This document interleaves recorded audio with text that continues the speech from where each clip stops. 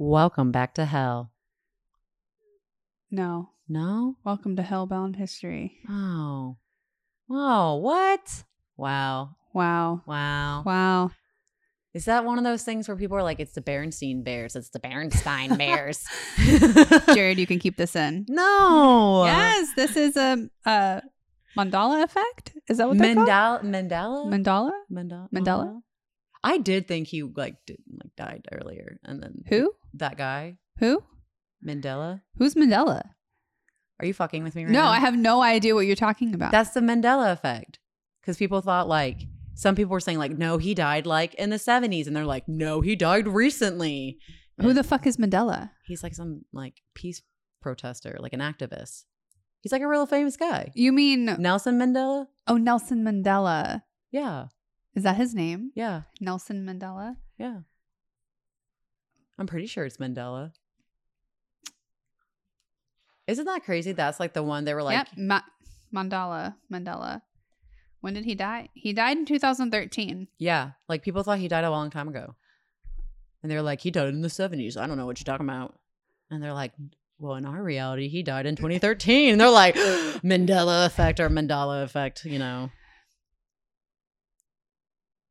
Is it Welcome Back to Hell? I thought it was Welcome Back to Hell. Welcome Back to Hell. No, that doesn't make sense. Yeah. Welcome back to Hellbound History. No, that's not it. Oh, fuck. What is going on? Welcome to Hellbound History, where we talk about terrible people and terrible situations. Both worthy of going to hell. I'm your host, Jordan. And I'm your host, Lainey. Jared, keep all of that in. And now here we go with our intro music.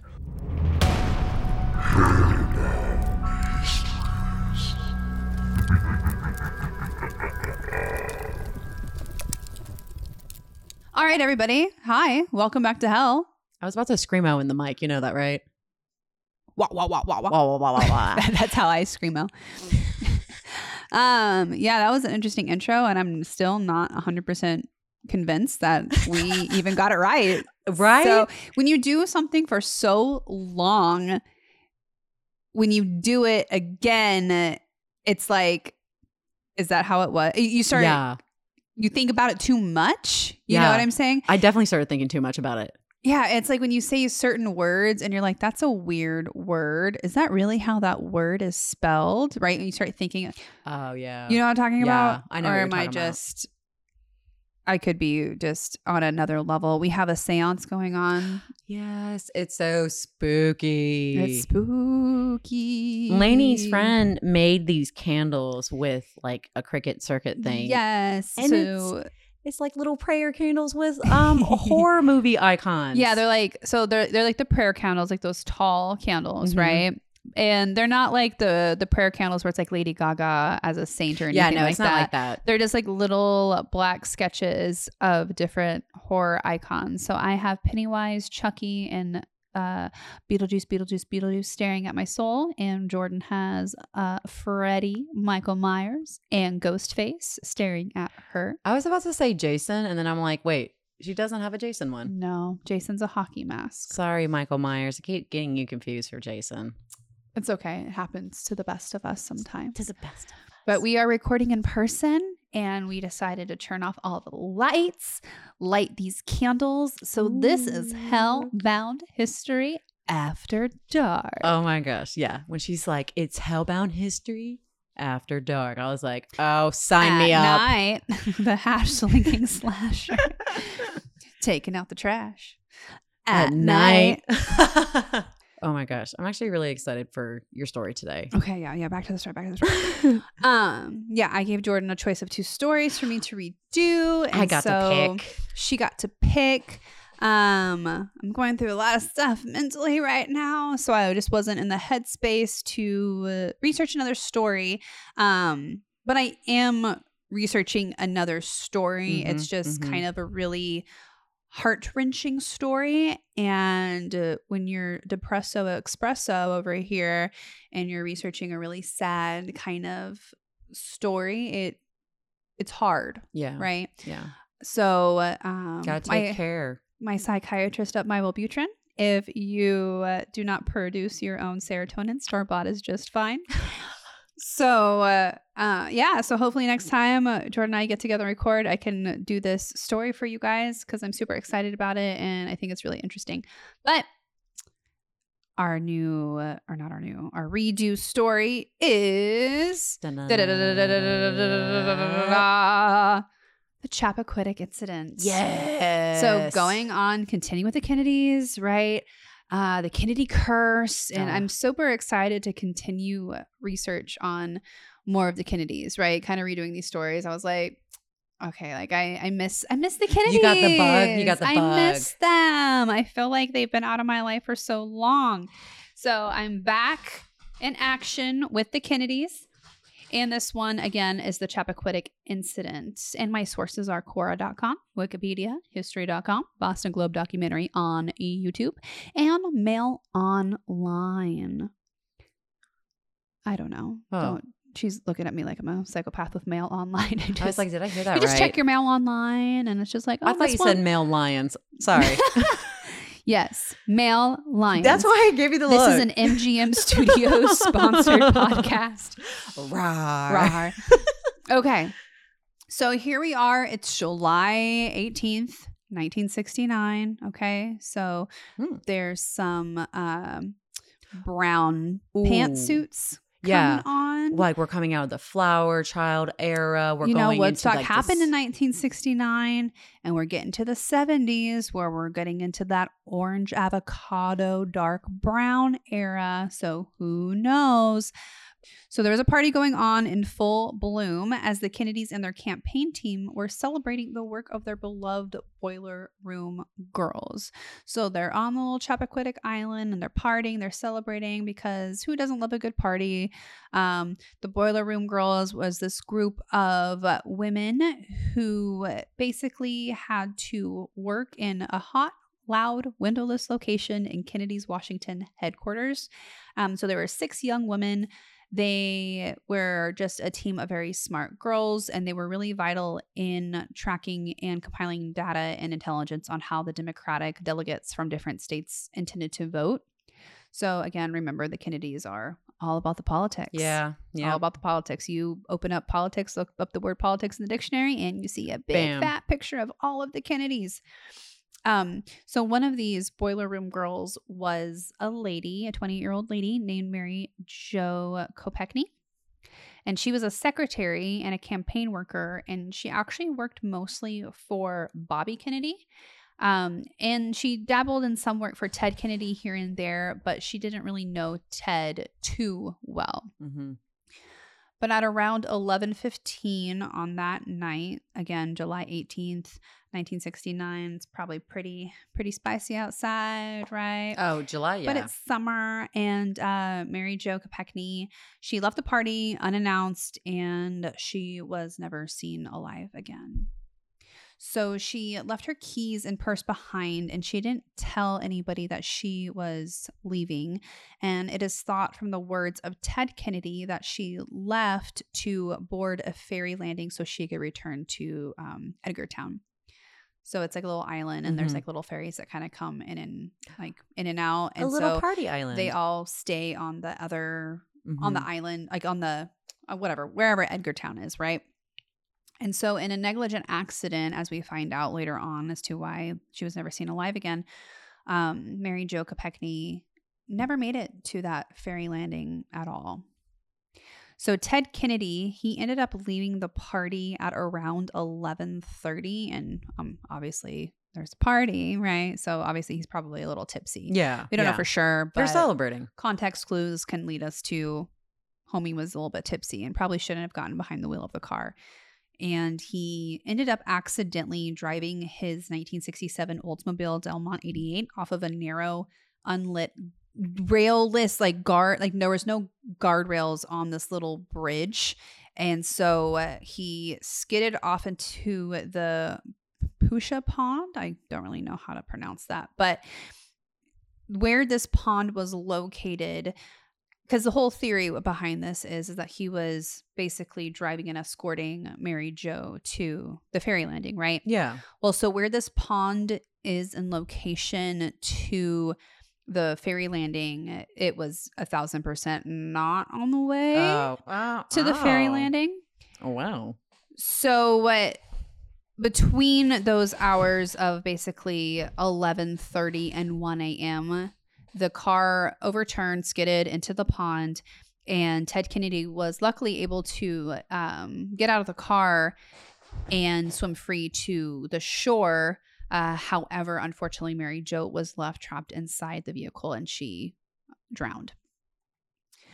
Kennedy actually later reported saying that once he got to the shore, he called her name several times to see, you just witnessed someone like get trapped in a car, right? You're like, I'm going to be yelling, Jordan, Jordan.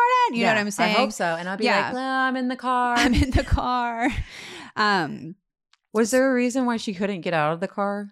So, and we'll get into that because there's a lot of different kind of theories that go with that, because stories don't necessarily line up in this one. And so I don't want to say a conspiracy, but it's kind of like he said, she said. Of course, the Kennedys are in politics, so they're going to do anything to protect their name. Got it. They're, and you know what I mean? So it's just all kinds of bad.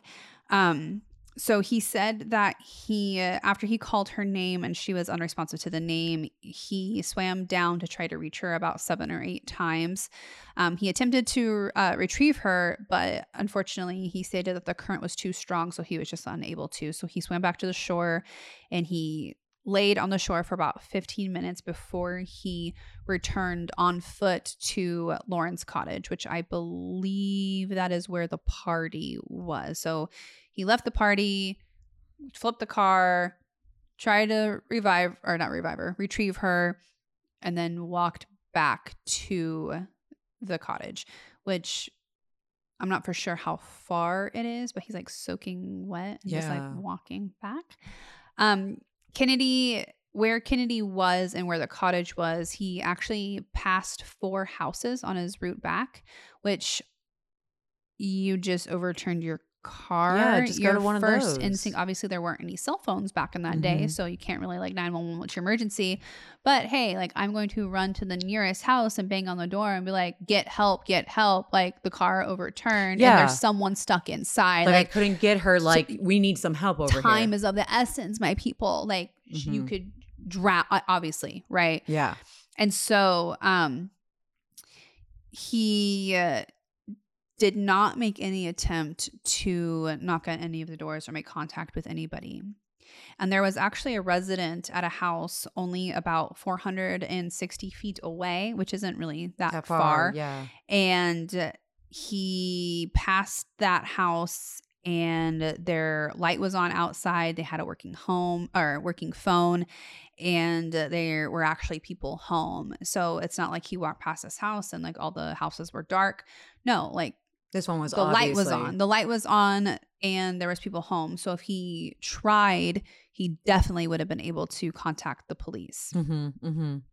Suspicious. Weird. Yeah. So Kennedy returns to the cottage, which I don't really understand how he can just show up soaking wet. And obviously he's going to be a little frazzled, right? Yeah. I mean, but he told Gargan and Markham, so these are 2 lawyers that he knows. So he tells them about the incident, and they end up driving to the pond to see if they themselves could attempt to rescue Mary Jo from the overturned car, which at that point you have to know she's already dead. Yeah, it's been too long. 5 minutes go by, right? And that's still, you're still dead. Yeah. Unless there's like an air pocket in the car, but that's a very rare case. But so they try to, and this is their words, they attempt to go rescue her. But to me, that kind of sounds, from this particular story, right? Because it's just one of the theories, or what is kind of like the hearsay. But I don't think that they were, if this is the true account, I don't think that they were going to rescue her. You know, I think they were probably going to retrieve the body. And then, you know what I'm saying? Yeah, because that looks bad. That looks very bad. So they state that they were also unable to retrieve her because, again, of that current that Kennedy himself said that it was a cause for why he couldn't swim down. So they end up going back to the ferry that apparently she was trying to get to, right? So all three of them are back at the ferry, and they discuss that the authorities should be notified. So Markham and Gargan, according to them, they're like, okay, this is bad. We can't get to her. She's probably dead. We need to let them know, right? So Kennedy, they're all standing on this like ledge of the where the ferry is, right? So Kennedy ends up yelling, "You take care of the other girls. I will take care of the accident." And so then he just suddenly like dives into the channel of the water like he's Aquaman. Oh my gosh, it's and so we've funny. come full circle with the whole Amber Heard because, you know, she was an Aquaman. And how do you think she got that movie role? So Gargan and Markham are basically under the impression, okay, we'll go back to the cottage and take care of the other girls, you know, to make sure that they're okay and kind of just do our due diligence on that part. And Kennedy is going to notify the authorities. Kennedy is going to do what he needs to do, right? Mm-hmm. So as Kennedy Aquamans into the water and swims, he swam 500 feet across to Edgartown, and he then just goes into his hotel room and changes. And Gargan and Markham are both, again, led to believe that Kennedy went back to the hotel to go tell the authorities. But then Kennedy just did not do that. And so he's all like, I'm Aquaman. And then gets changed and goes to sleep. Yeah, I don't know why, as it plays in my head, it's like he goes, time for a nap, and just like lays and down. It's time to go to bed. I'm tired. Let's go to sleep. And so this is another strange situation, because if somebody, because again, this is all, again, hearsay. We don't really know the true story. And so this is just the account, like the official account of kind of what is said to have happened. And so things just don't add up to me. So he Aquamans into the water, and then he goes to the hotel room, and then he's just able to sleep. Yeah. After all of that, like, you think you just killed somebody on accident, of course, right? And again, if it was an accident, then why didn't you just go to the authorities? But then we go back into the Kennedys are a part of politics. And image is publicity everything. And image and all of this stuff, right? So, of course, they're going to want to withhold information. They're going to want to protect their image. So the next day at 7:30 in the morning, Kennedy is actually just spotted just casually talking to the other people at, like, I guess, breakfast. Like the previous night did not just happen. Yeah. So he's talking about the day before his sailboat race, and just he didn't look like anything was wrong. Okay. What? So he's just able to have normal conversations with people. No one suspects anything. He's not sweating. He's not jittery. He's not like looking over his back. He's not even distraught. Exactly. So his body language is completely just not. It's like another day for him. Yeah, exactly. 1,000%. And so this is where we can kind of be like, is this the true story then? Because if we're given this information about his body language and how he was acting, or is this literally how he was trained his whole life and conditioned to act like, be able to really put on that front of everything is okay. Yeah. Because of who the Kennedys were. So is he lying or shoving it down, or is he able to just kind of put on this facade, right? And I'm going to go, like, later on, I'm going to go into kind of what my personal theory is. And so, and I'll bring that back up. But so now it's 8 a.m. All right. And so there's a man and a 15-year-old. They are, which I think it's I think a father and son, right? And his 15-year-old sounds like a possession. It's so weird. My bad. So a man and his 15-year-old, they're on their way to go fishing. Mm-hmm. And they're going fishing in the pond. Okay. Obviously, here we go, right? The pond. Oh, it's the pond. The pond. Yeah. So both of them end up seeing the submerged car in the pond. And because they're normal people, they're like, oh, you know what we should do? We should notify the people. We should notify someone, right? Yay. So they notified the residents of the cottage nearest the scene. So that house that was about 460 feet away. So they're like, hey, because again, no cell phones, right? Yeah. But they're like, you have a working phone. So 911 emergency. Very easy, by the way, how they did that. Yeah. And so they ended up calling the authorities at about 8:20 a.m. And if I can remember from the pictures, the car is not fully submerged, I don't think. And I could be totally wrong, but from pictures, and maybe this is a picture of them getting the car out, but it didn't look like it was fully underwater. Yeah. And so if the man and his 15-year-old saw like something sticking up, then it's like very obvious that, oh, that's a car. Oh my gosh, right? But if it's fully submerged, right, it'd be a little bit more difficult to see. Yeah. But maybe they'd frequent the pond pretty frequently, and maybe something's out of place. So I'm not really sure. But it's now 8:45, and Police Chief Dominic James Arena, a trained scuba diver with capable equipment of getting the vehicle out of water, John Farrar, captain of Edgartown Fire Rescue Unit, they all arrive at the scene. So the scuba diver discovered Mary Jo's body, unfortunately, in the back seat with her face turned upward and her hands clasping the back seat. And he ended up recovering the body within 10 minutes. So remember, so she's in the back seat of the car at this point. Okay. So her face is upturned and her hands are grabbing the back seat. So the police ran the license plate number, and guess whose car it was? Kennedy's. Yes. They found that it was registered to Kennedy. So meanwhile, while all of this is kind of unfolding, Kennedy is back at the payphone, which I believe, well, I don't know if it's a payphone at the ferry or whatever, but he's at a payphone. Okay. Mm-hmm. So he's at a payphone. Yeah. So he's back at the payphone where he was discussing his options with Markham and the other lawyer. So he's back at that area.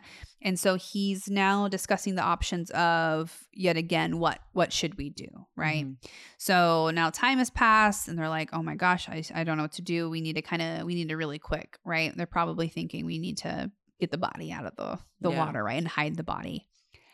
But while Kennedy was on the phone, he ends up overhearing that a car and body had been discovered. So can you imagine like being on the phone, like, what do we do? Breaking news. A body and car registered to Ted Kennedy found in the Pushka Pond, right? Oh my God. Gosh. Everybody like, uh-oh, this ain't good. Yeah, and time has passed, so this really doesn't look good. Yeah, no. So now about 9 hours have passed. Anywhere from 9 to 10, 11 hours have passed. But Kennedy ends up entering the police station at 9:50 because he knows that they're obviously looking for him. If the car is registered, there's a dead body in a car. Obviously, he died of drowning, so there's not necessarily any foul play. It looks like an accident, right? It just straight up looks like an accident. But then if it was an accident, then why is your car just abandoned with that person in the back? Why didn't you say anything, right? Yeah. So there's all these other questions. So he confirms that he was the driver that night, and the cause of death was ruled as an accidental drowning. Mm-hmm. And there was not an autopsy done because no foul play was expected. Yeah. And basically they only do autopsies when foul play is suspected. So yeah, and even if, so let's say like a coroner or the medical examiner, they are like, oh yeah, this is what happened, right? And then the family's like, well, I want you to do an autopsy. they still don't have to do an autopsy. They can decline it and be like, no, like this is Really? what happened. Yeah. Interesting. There was a case, someone that I know, something happened. Oh, a girl that I know, a family member passed away, and I asked like how it happened, and she said, well, this is what they said. And I said, but you guys don't know for sure? And they're like, no, and they won't do an autopsy on them because they're saying like this one thing or something. So it's, and correct me if I'm wrong, but this is what I'm hearing, and this is kind of like a frequent thing. And I think it's like, cause it's time and money, like, and if it's, you know, like what it is, they'll waste a lot of money if they chase down like just random things. Yeah, exactly. So there was no autopsy done because foul play was not suspected. Mary Jo was found though to have a blood alcohol level of 0.09%, which is basically drunk. Yeah. So that is above the legal limit. And she had to have up to about 5 drinks of liquor. Holy cow.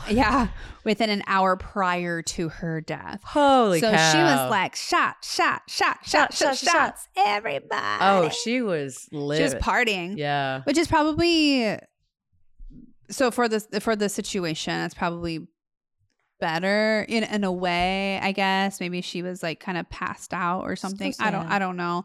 It's unfortunate. But yeah, 5 drinks of liquor, and she was only 20. Again, she was 28 years old, so she's my age, and it's just so weird to think about that. Yeah. But on July 25th, so now we're kind of skipping to a couple days. In 1969 as well, Kennedy pleads guilty to a charge of leaving the scene of an accident and received a 2-month suspended jail sentence. Judge James Boyle states he has already been and will continue to be punished far beyond anything this court can impose. So the judge does not give him a sentence because he's already suffering the mental whatever anguish, like, oh, he feels so bad about it. You know what, guys? I mean, I understand that aspect because you have to live with the fact that you killed somebody due to your negligence. Yeah. Right. So that does. Putting you in jail is not going to bring her back, right? He's not necessarily a bad person. It's like a carelessness situation, but then also it's the Kennedys. So did they pay off the judge? So many different question marks, right? So he goes on to say in a televised statement that same evening that his conduct immediately after the crash made no sense at all, right? Yeah. We all can agree with that. We all that. agree with that. Yes. You should have immediately gone into something, my dude, right? He continues to say that he did not engage in any immoral conduct with Mary Jo, nor was he driving under the influence of alcohol that evening. He then goes on to say that his doctors told him he had suffered from cerebral concussion and shock, and that is why he did not notify the authorities immediately. And then he went on to ask the citizens of Massachusetts if he should resign in this particular odd statement, saying, if at any time the citizens of Massachusetts should lack confidence in their senator's character or his ability, with or without justification, he could not, in my opinion, adequately perform his duties and should not continue in office.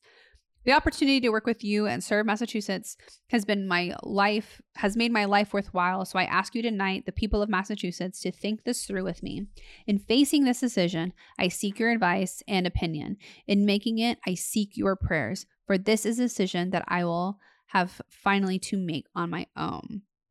So just to kind of recap that, he's denying that him and Mary Jo had any I thought that was a little bit of a interesting thing to say.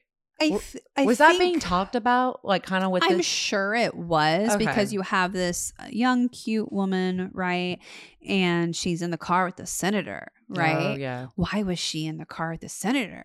She doesn't really know Ted Kennedy that well. She only really works with Bobby Kennedy, right? Okay. So, of course, you're opposite genders. You are...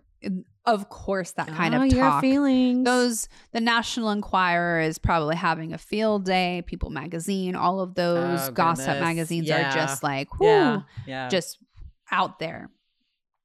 So Kennedy's speech, I think he kind of tried to use that speech as a sympathy card, right? But it was immediately met with a negative reaction. A lot of people ended up comparing it to Richard Nixon's 1952 Checkers speech. Oh my gosh. This speech, I know what you're talking about.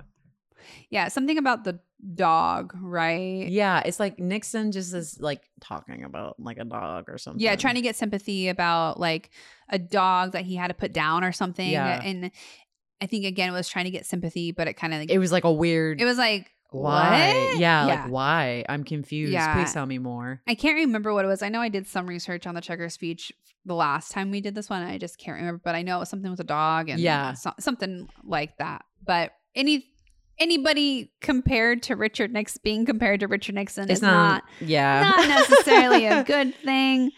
You see what I'm saying? Yeah, So yeah. regardless of what the contents of that speech are, probably not good that it's compared. So, of course, because there are some things that are weird about the case and things don't really add up, this doesn't make any sense. It just doesn't make any sense. Yeah, it doesn't make any right? sense. It's very odd. Yeah. So the cause of death basically remained disputed, and John Farrar, and so he is the captain of the fire rescue unit who was there at the scene when they found out. He believes that Mary Jo died from suffocation rather than from drowning or from the impact of the overturned car, because the way Mary Jo and the car the way that they were found, so the back seat of the car would have created an air pocket. I think I was talking about the air pocket before. Oh, so just the way that happened, because remember her head is up. Oh yeah, kinda it's like tilted bent up. backwards and she's holding on to the back of the seat. Yes, exactly. So that leads him to believe that there was an air pocket in the car. She's which- breathing it. Yes. So two things with that, right? Oh no. So you run out of air. Oh no. Right? Yes. So there's only A certain amount. a certain amount of oxygen that is in that air pocket. Okay, so that's the first thing. The second thing is that if homeboy went to the house to get help, that would have given him enough time to get her out. Oh my gosh. So Oh my then gosh. because the car wasn't, if that is the story, Yeah. it wouldn't have been completely submerged, therefore air pocket, therefore extra time for him to try to do something. And so then we see how long it took people to get to the scene, right? Yeah. So the father and son showed up at 8 p.m. At 8:20, they called the police, and then 8:45 they were there. So that's 15 minutes, right? So 15 minutes. They could have gotten there in 15 minutes. And that is, we have a scene, right? No one's directly in danger. So they're just like, okay, we're going to show up to the scene. But if they're like, hey, emergency, They'll come even they quicker. Exactly. So that would have given a lot of time for them to actually try to have attempted to rescue Mary Jo. It's just so odd. Yeah. So, and Farrar, he publicly asserted that Mary Jo would have probably lived if a rescue attempt had been made in a more timely manner. So now we're at January 5th, 1970. And so a judicial inquest, which is held to determine a cause of death. And these are usually only conducted when deaths are sudden or unexplained. And these even could be called upon a formal request of the public. Oh, cool. So they do this judicial inquest, and it concluded. My dog's dying over here. You share. Croissant, are you okay? Oh, it's croissant? Yeah. Oh, croissant. She's back over here. Oh with me my now. God. Poor croissant. So anyway, this judicial inquest ends up concluding that Kennedy and Mary Jo did not intend to take the ferry that night. Obviously, Yeah. because they were not In the direction in of the that. direction of the ferry, and that Kennedy intentionally turned down that dirt road to the bridge. And it was also concluded that Kennedy was driving his car negligently, if not recklessly, at too high of a speed.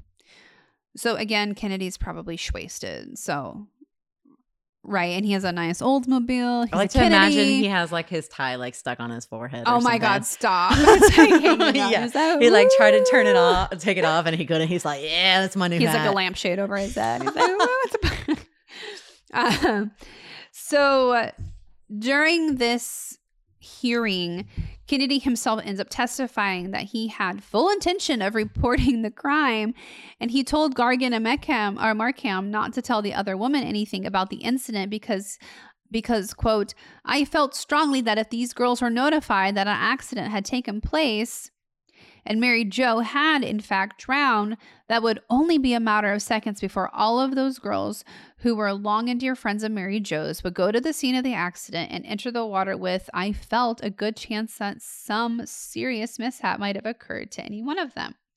But remember, the person, I can't remember whatever the person is, says that he suffered from cerebral shock, right?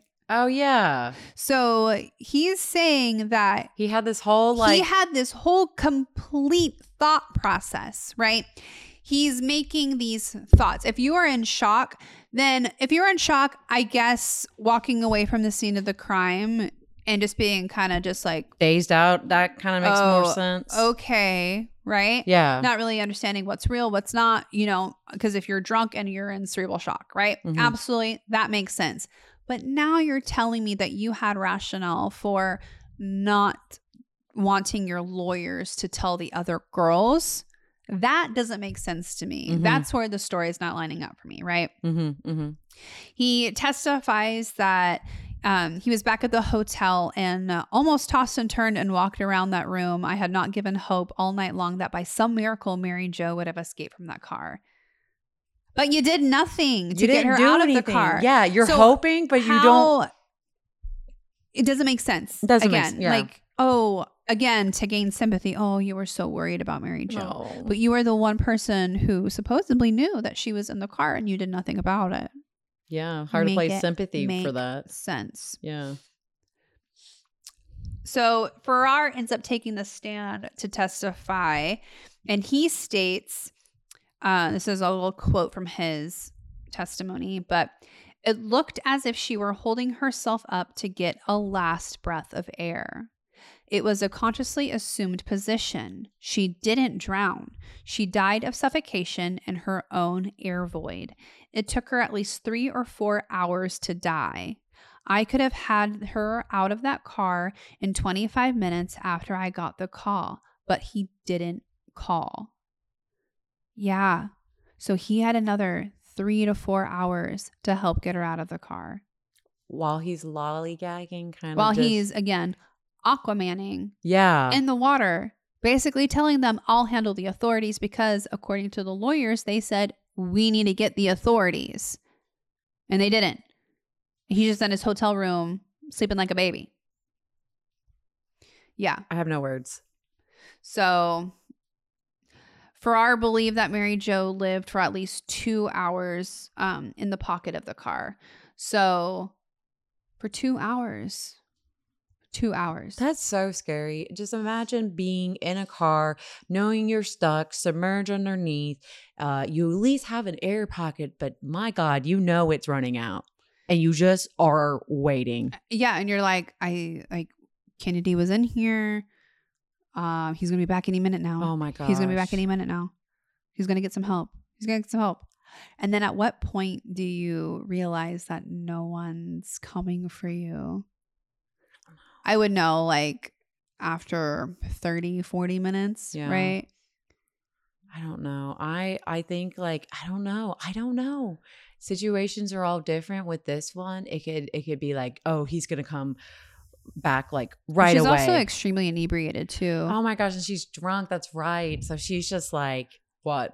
Taking a nap or something. She just like water and basically. Oh. So some of the total findings during the judicial inquest, according to Judge Boyle's report, are as follows.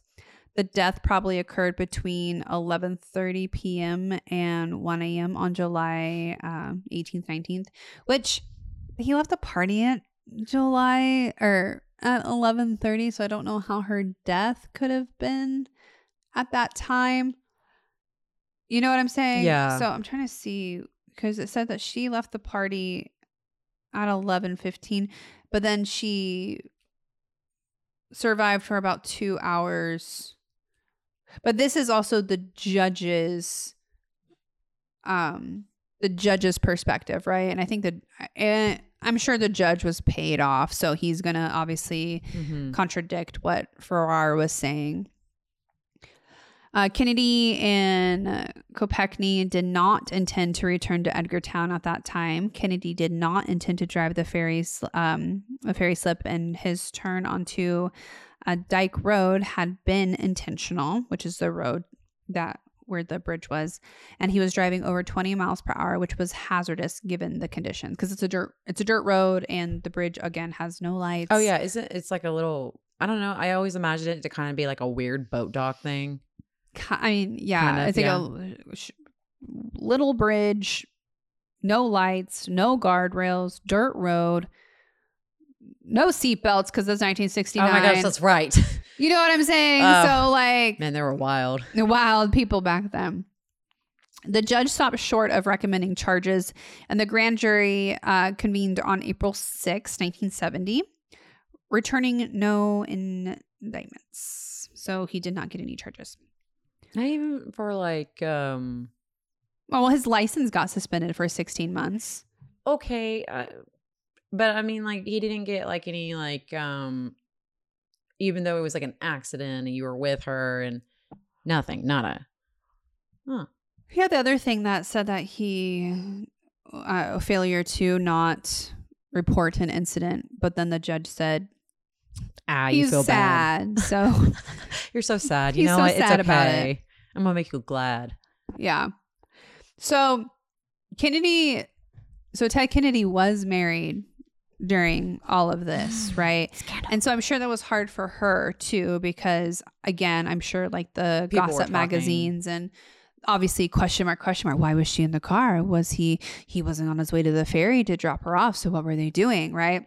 And so she was pregnant at this time while all of this was going down, and she was confined to bed rest because of her 2 previous miscarriages. She did attend the funeral of Mary Jo, and she stood beside her husband in court. She fully believed him, apparently.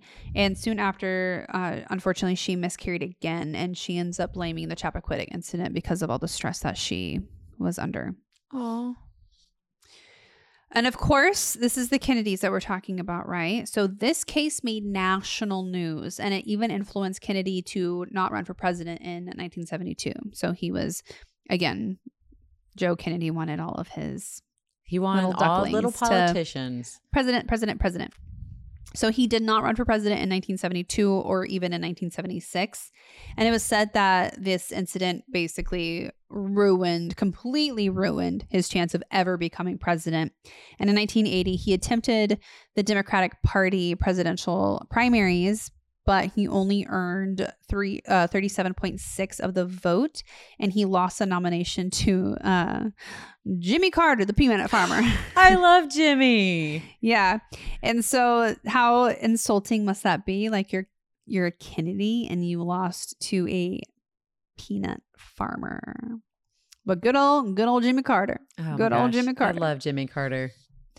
But the family of Mary Jo Kopechne, they did not end up bringing any legal action against Ted Kennedy, but they did receive a payment of $90,904 from Ted personally, and then another $50,000 from his insurance company. The Kopechne family explained their decision to not take any legal action, basically by saying that they did not want the public to think that they were basically looking for blood money, right? Because they're a Kennedy, you could get a lot for that, wring them dry, right? But that's no matter the price, like it's not gonna fix it. It's not gonna bring it back, right? Mm-hmm.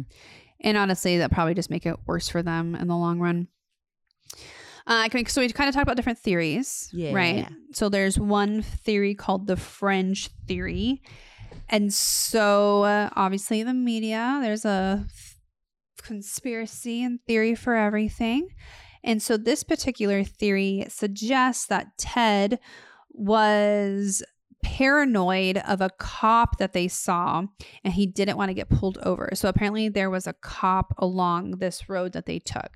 And so with this theory, he says that it's basically believed that he was drunk, and so he wanted Mary Jo to drive instead, even though she was also drunk. But if she gets caught, it's not a big deal. It's not a big deal. Yeah. But if he gets caught, it's a big deal. It's a big deal. And he'll probably pay off whatever it is because it's basically his fault, right? Mm-hmm. But he just didn't want to be behind the wheel. But that's this theory. But that's kind of proven not true because she was actually only 5'2", and she owned a small Volkswagen Beetle back home, and she wasn't used to driving a bigger car. And again, being drunk herself, she would not have been able to figure out the car, right? Yeah. So, but then they kind of play that into like, oh, well, that's why they crashed, is because she couldn't figure out the car because she was only 5'2" and she was drunk. So that makes complete sense. But it doesn't make sense. Why would he have her drive the car? It seems like a long shot. Yeah. Right? Yeah.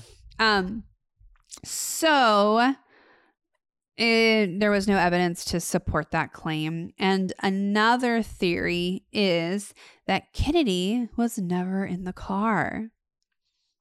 So this suggests that he got out, let Mary Jo drive, and told her he'd go back to get his friends back at the cottage. She ends up driving too fast in a sense of urgency. It has yet to be explained how an inebriated big guy got out of an upside down car without the doors or the window smashed. So that's kind of like a big question mark, is that he got out of the car with... He was fine. He got out of the car very quickly. Yeah. So how did he get out of the car? The window wasn't rolled down. The window wasn't smashed. The door wasn't open. The car was upside down. So how'd you do it, man? How did he do it? Right? He must have not been in the car.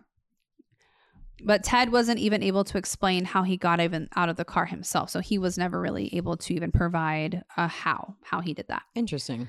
So because if he got out of the car, why would he shut the car door behind him? How could you shut? Unless there was a strong current, like there was, right? Because they reported a strong current. A current could easily, slam a door. Okay, yeah. If it's filling in too. Mm-hmm. Yeah. A forensic accident specialist said that if she were in the passenger seat, the side of the car first hit in the water, she should have some injuries on the right side of her neck, body, and head. And also because of where she was in the car, he concluded that she was in the driver's side. And because of the doors and windows being closed and intact, he wasn't in the car. So that's a theory. Okay. But then if he wasn't in the car, why not just say, I wasn't in the car? That would have been so much easier then. Right? Yeah. It's like, then we created this whole entire elaborate story. For no reason? Exactly. Huh. So this is another theory, and this is the one that I closely believe. So this is a theory that explains the fact that Mary Jo left her purse and everything behind, right? Because she did not take anything with her. She didn't even tell her friends goodbye, and she was leaving the party. So her purse, her keys were left at the party still. And she left. So this theory suggests that being inebriated and kind of not thinking anything, she was what, 0.09%? Oh yeah. She is lit. Yes. So this says that she ends up laying down in the Kennedy's car to rest as she didn't feel well from drinking. And the theory is that Kennedy actually didn't know that Mary Jo was in the car all along and had a different female passenger in the passenger seat. I don't necessarily believe this part. This also explains why Mary Jo is in the back seat when her body was discovered. The second female identification remains a mystery, and perhaps Kennedy thought a car accident would be less of a scandal versus being caught with another woman. So Kennedy didn't know at the time Mary Jo was in the car when it crashed. So that one kind of does make sense. Yeah, that right? does make but sense. But then who is this question mark lady, right? Oh, yeah. But so this is where my personal theory kind of comes in. I don't think he knew that she was in the car. Nothing suggests that he did know that she was in the car, right? Yeah. Kennedy is drunk himself, more than likely, right? Going for a little bit of a joyride, right? Who knows what the hell he's doing. So he ends up flipping the car. He gets out of the car. He's like, oh, crap. I tipped my car. Whatever, right? It's my car. This is going to look bad because I tipped my car and hopefully no one saw me. I'm a Kennedy. I'm not going to go tell anybody. I'm going to go tell my lawyers so they know that the car is in the ditch and we can go retrieve it another day before anyone discovers the car. Mm-hmm. Save my butt. And then he finds out, there's someone in there. There was someone in the car. Yeah. And so that kind of explains why there wasn't a sense of urgency. Yeah, that does. Yeah. So that's kind of what I think happened. Why does he go on to create like this elaborate story? Of course, when we're freaking out, we kind of try to find rationale for what we do. And that was just what he was trying to do, especially if they thought that he didn't really have an excuse as to why Mary Jo was in the car, right? Mm-hmm. And so he's kind of creating a reason why she was in the car, even though he didn't even know that she was there. But again, female in car with senator equals bad. Yeah. Bad scandal, right? But the mystery woman is an interesting aspect, which does seem like where is it does make sense because he thought if this is what it was, that a car accident would be less of a scandal. Right? Yeah. Oh, I'll just take the L for the car accident. Yeah, like it's not that big deal. It's a car accident. We all get into car accidents, right? And then forget about the mystery lady, right? Yeah. But then, there's a dead woman in the back of my car. And what's worse, affair or dead woman now? So now he's kind of screwed. Yeah. Yeah. And then he's not going to admit to the woman because now we're not going to have two scandals upon us. So just the one. Trying to put all the fires out at once. And then maybe yes, I was in the car, to completely derail them from finding out about the scandal of like the woman, right? So that one makes the most sense to me. Again, it definitely explains why she was in the back seat of the car and she was in the back seat on the driver's side because obviously she wasn't driving the car. Yeah. So she could have been in the back seat on the driver's side. Yeah, I was thinking to myself when I get in the car, do I look in the back seat ever? I don't look. I mean, like, sometimes I check my rearview mirror expecting like a serial killer to be in the back there, but if someone was like laying like down there, you know what I mean? Like, no, I would not notice at all. Yeah, like at all, especially if you're drunk. Yeah, with his tie and lampshade over his head. Yeah, like you're not really so much concerned about these. Yeah. You're just like, I'm going to go for a ride. I'm going. I'm a Kennedy man. Look, I'm Kennedy flavored something. I don't know. Yeah. And of course, the situation is a huge scandal of the time. So it led to satire. So magazines and presidents just made fun of, they just made jokes about Kennedy. Like, don't let Kennedy drive. Oh my gosh.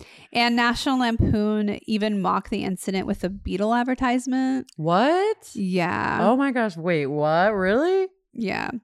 It's pop culture. I'm sure that if SNL was going on back in that era, I gotta find my pop culture about this. You know that there was probably, I don't remember when SNL started, but if it was going on at the time, they're gonna make jokes about it. There's probably a skit about, especially in this era, like it would be on a weekly update. 1,000% sure there would be definitely a joke. I would love Trevor Noah to cover this.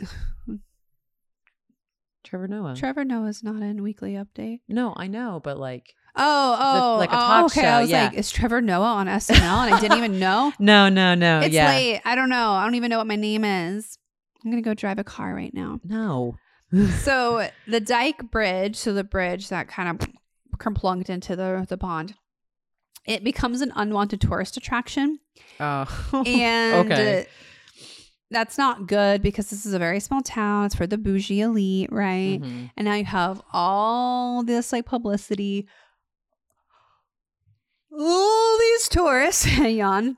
And so it just the quiet town just completely lost its privacy. Yeah, because I think this is And I could be totally wrong, but I want to say this is near Cape Cod. But again, I could be completely wrong.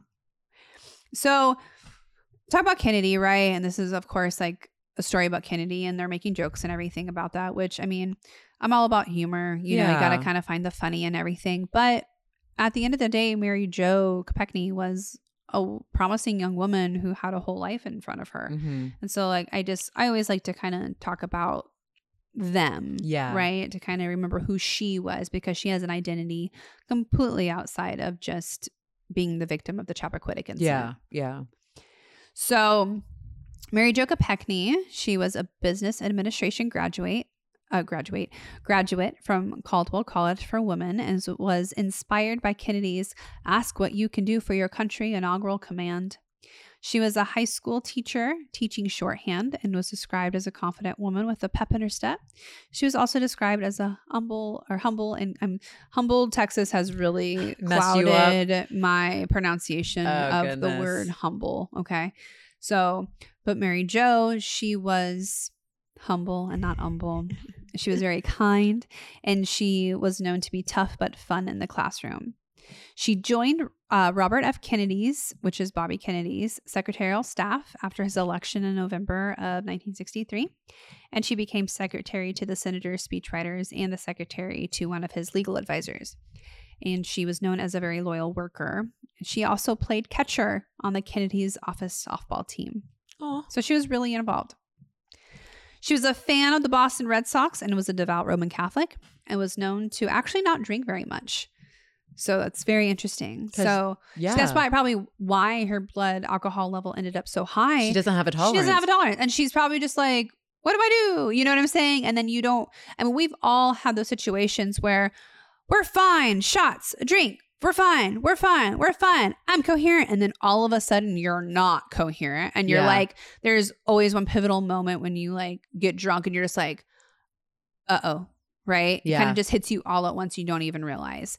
So that makes actually complete sense. Plus, when people drink, I remember all the time, like in college, like when my friends and I would go to bars and stuff. And I'm not much of a drinker, but I definitely used to remember my friends that when they would get so far in their drinking, they would all get very sleepy. Oh, absolutely. They would get so sleepy. Because you're like nauseous and dizzy. And sometimes you're like tunnel vision and you're like, I just need to go lay down. And it doesn't matter where. Yeah. Well, there's also very loud in the party. They're doing like conga lines and stuff, you know? Like ties are on heads, lampshades are on heads, right? And so it's probably really loud and just like the hustle and bustle of the party. And so, and especially they're celebrating her and the other 5 boiler room girls. And so she's probably some kind of center of attention, right? And when you're drunk and inebriated and you're just like, I'm sick and I don't want to go throw up in the bathroom, I'm going to go lay down somewhere quiet. I'm going to go outside. I'm not going to tell anybody. I don't want to embarrass myself, because especially at that time when we're supposed to be very respectable and we don't throw up and we don't get drunk and we don't do any of these things, right? And so she was just excusing herself from the situation and just went to go lay down. But yeah, so she didn't drink very much. She was obsessed with politics as they were her life, and she was constantly described as an exceptionally hardworking and skillful professional. And in 2015, 2 cousins of Mary Jo, they ended up self-publishing the book titled Our Mary Jo, which emphasized the impact of her life rather than discussing Kennedy or the Chappaquiddick incident. I love that. And because Kopechne had been a great believer in education as well as her Catholic faith, the family member started a scholarship in the Kopechne's name at nearby Misericordia University. I haven't heard of that university, but I'm not well versed in universities in general. But yeah, so that is the story of the Chappaquiddick incident. It's such an interesting and very like, it makes your head feel like it's being tied in knots sometimes while listening to it, just because it's like, wait, different theories and all of that stuff. And it's one of those things, unfortunately, that we'll never know like the truth. And that sucks. And like the family has to kind of know that. So they kind of just have to accept that what we know is the truth. And it just doesn't make sense as to why he would not again, he admitted that I was there and this is what I did, but is that what you did? Yeah. You know, like, and it's just unfortunate. It really is unfortunate. You did such a good job. That was so good. Thank you. Hopefully my vocal fry wasn't too much. I've had a sore throat for 3 weeks. Allergies have been kicking my butt. Yeah. Lainey's body's been like, hey. My body's shutting down on me. It's like, I'm going to break down right now. And Lainey's like, no, don't break down on me. Please don't. I need this body. It's the one vessel I have. But anyway, guys, thank you guys for tuning in and listening to the Chappaquiddick incident. Hopefully, if you've heard it already before, hopefully we offered new perspective. Yeah, this one had a really different little like spin on it, and I liked it a lot. Sweet. But if it's your first time hearing about it, buckle in, buckos, because eventually we're going to get in some Kennedy curses. Oh, no. I'm excited. Can't wait to hear about it. But if you liked this podcast, go ahead and follow us on Instagram at Hellbound History. Right? Yes. Yes. Oh, no. Don't tell me we're questioning that now. No, not the Mandela effect. All right. We need to go before we start questioning our own existence and have an existential crisis. But we'll see you next week back in hell. See you guys later. Bye.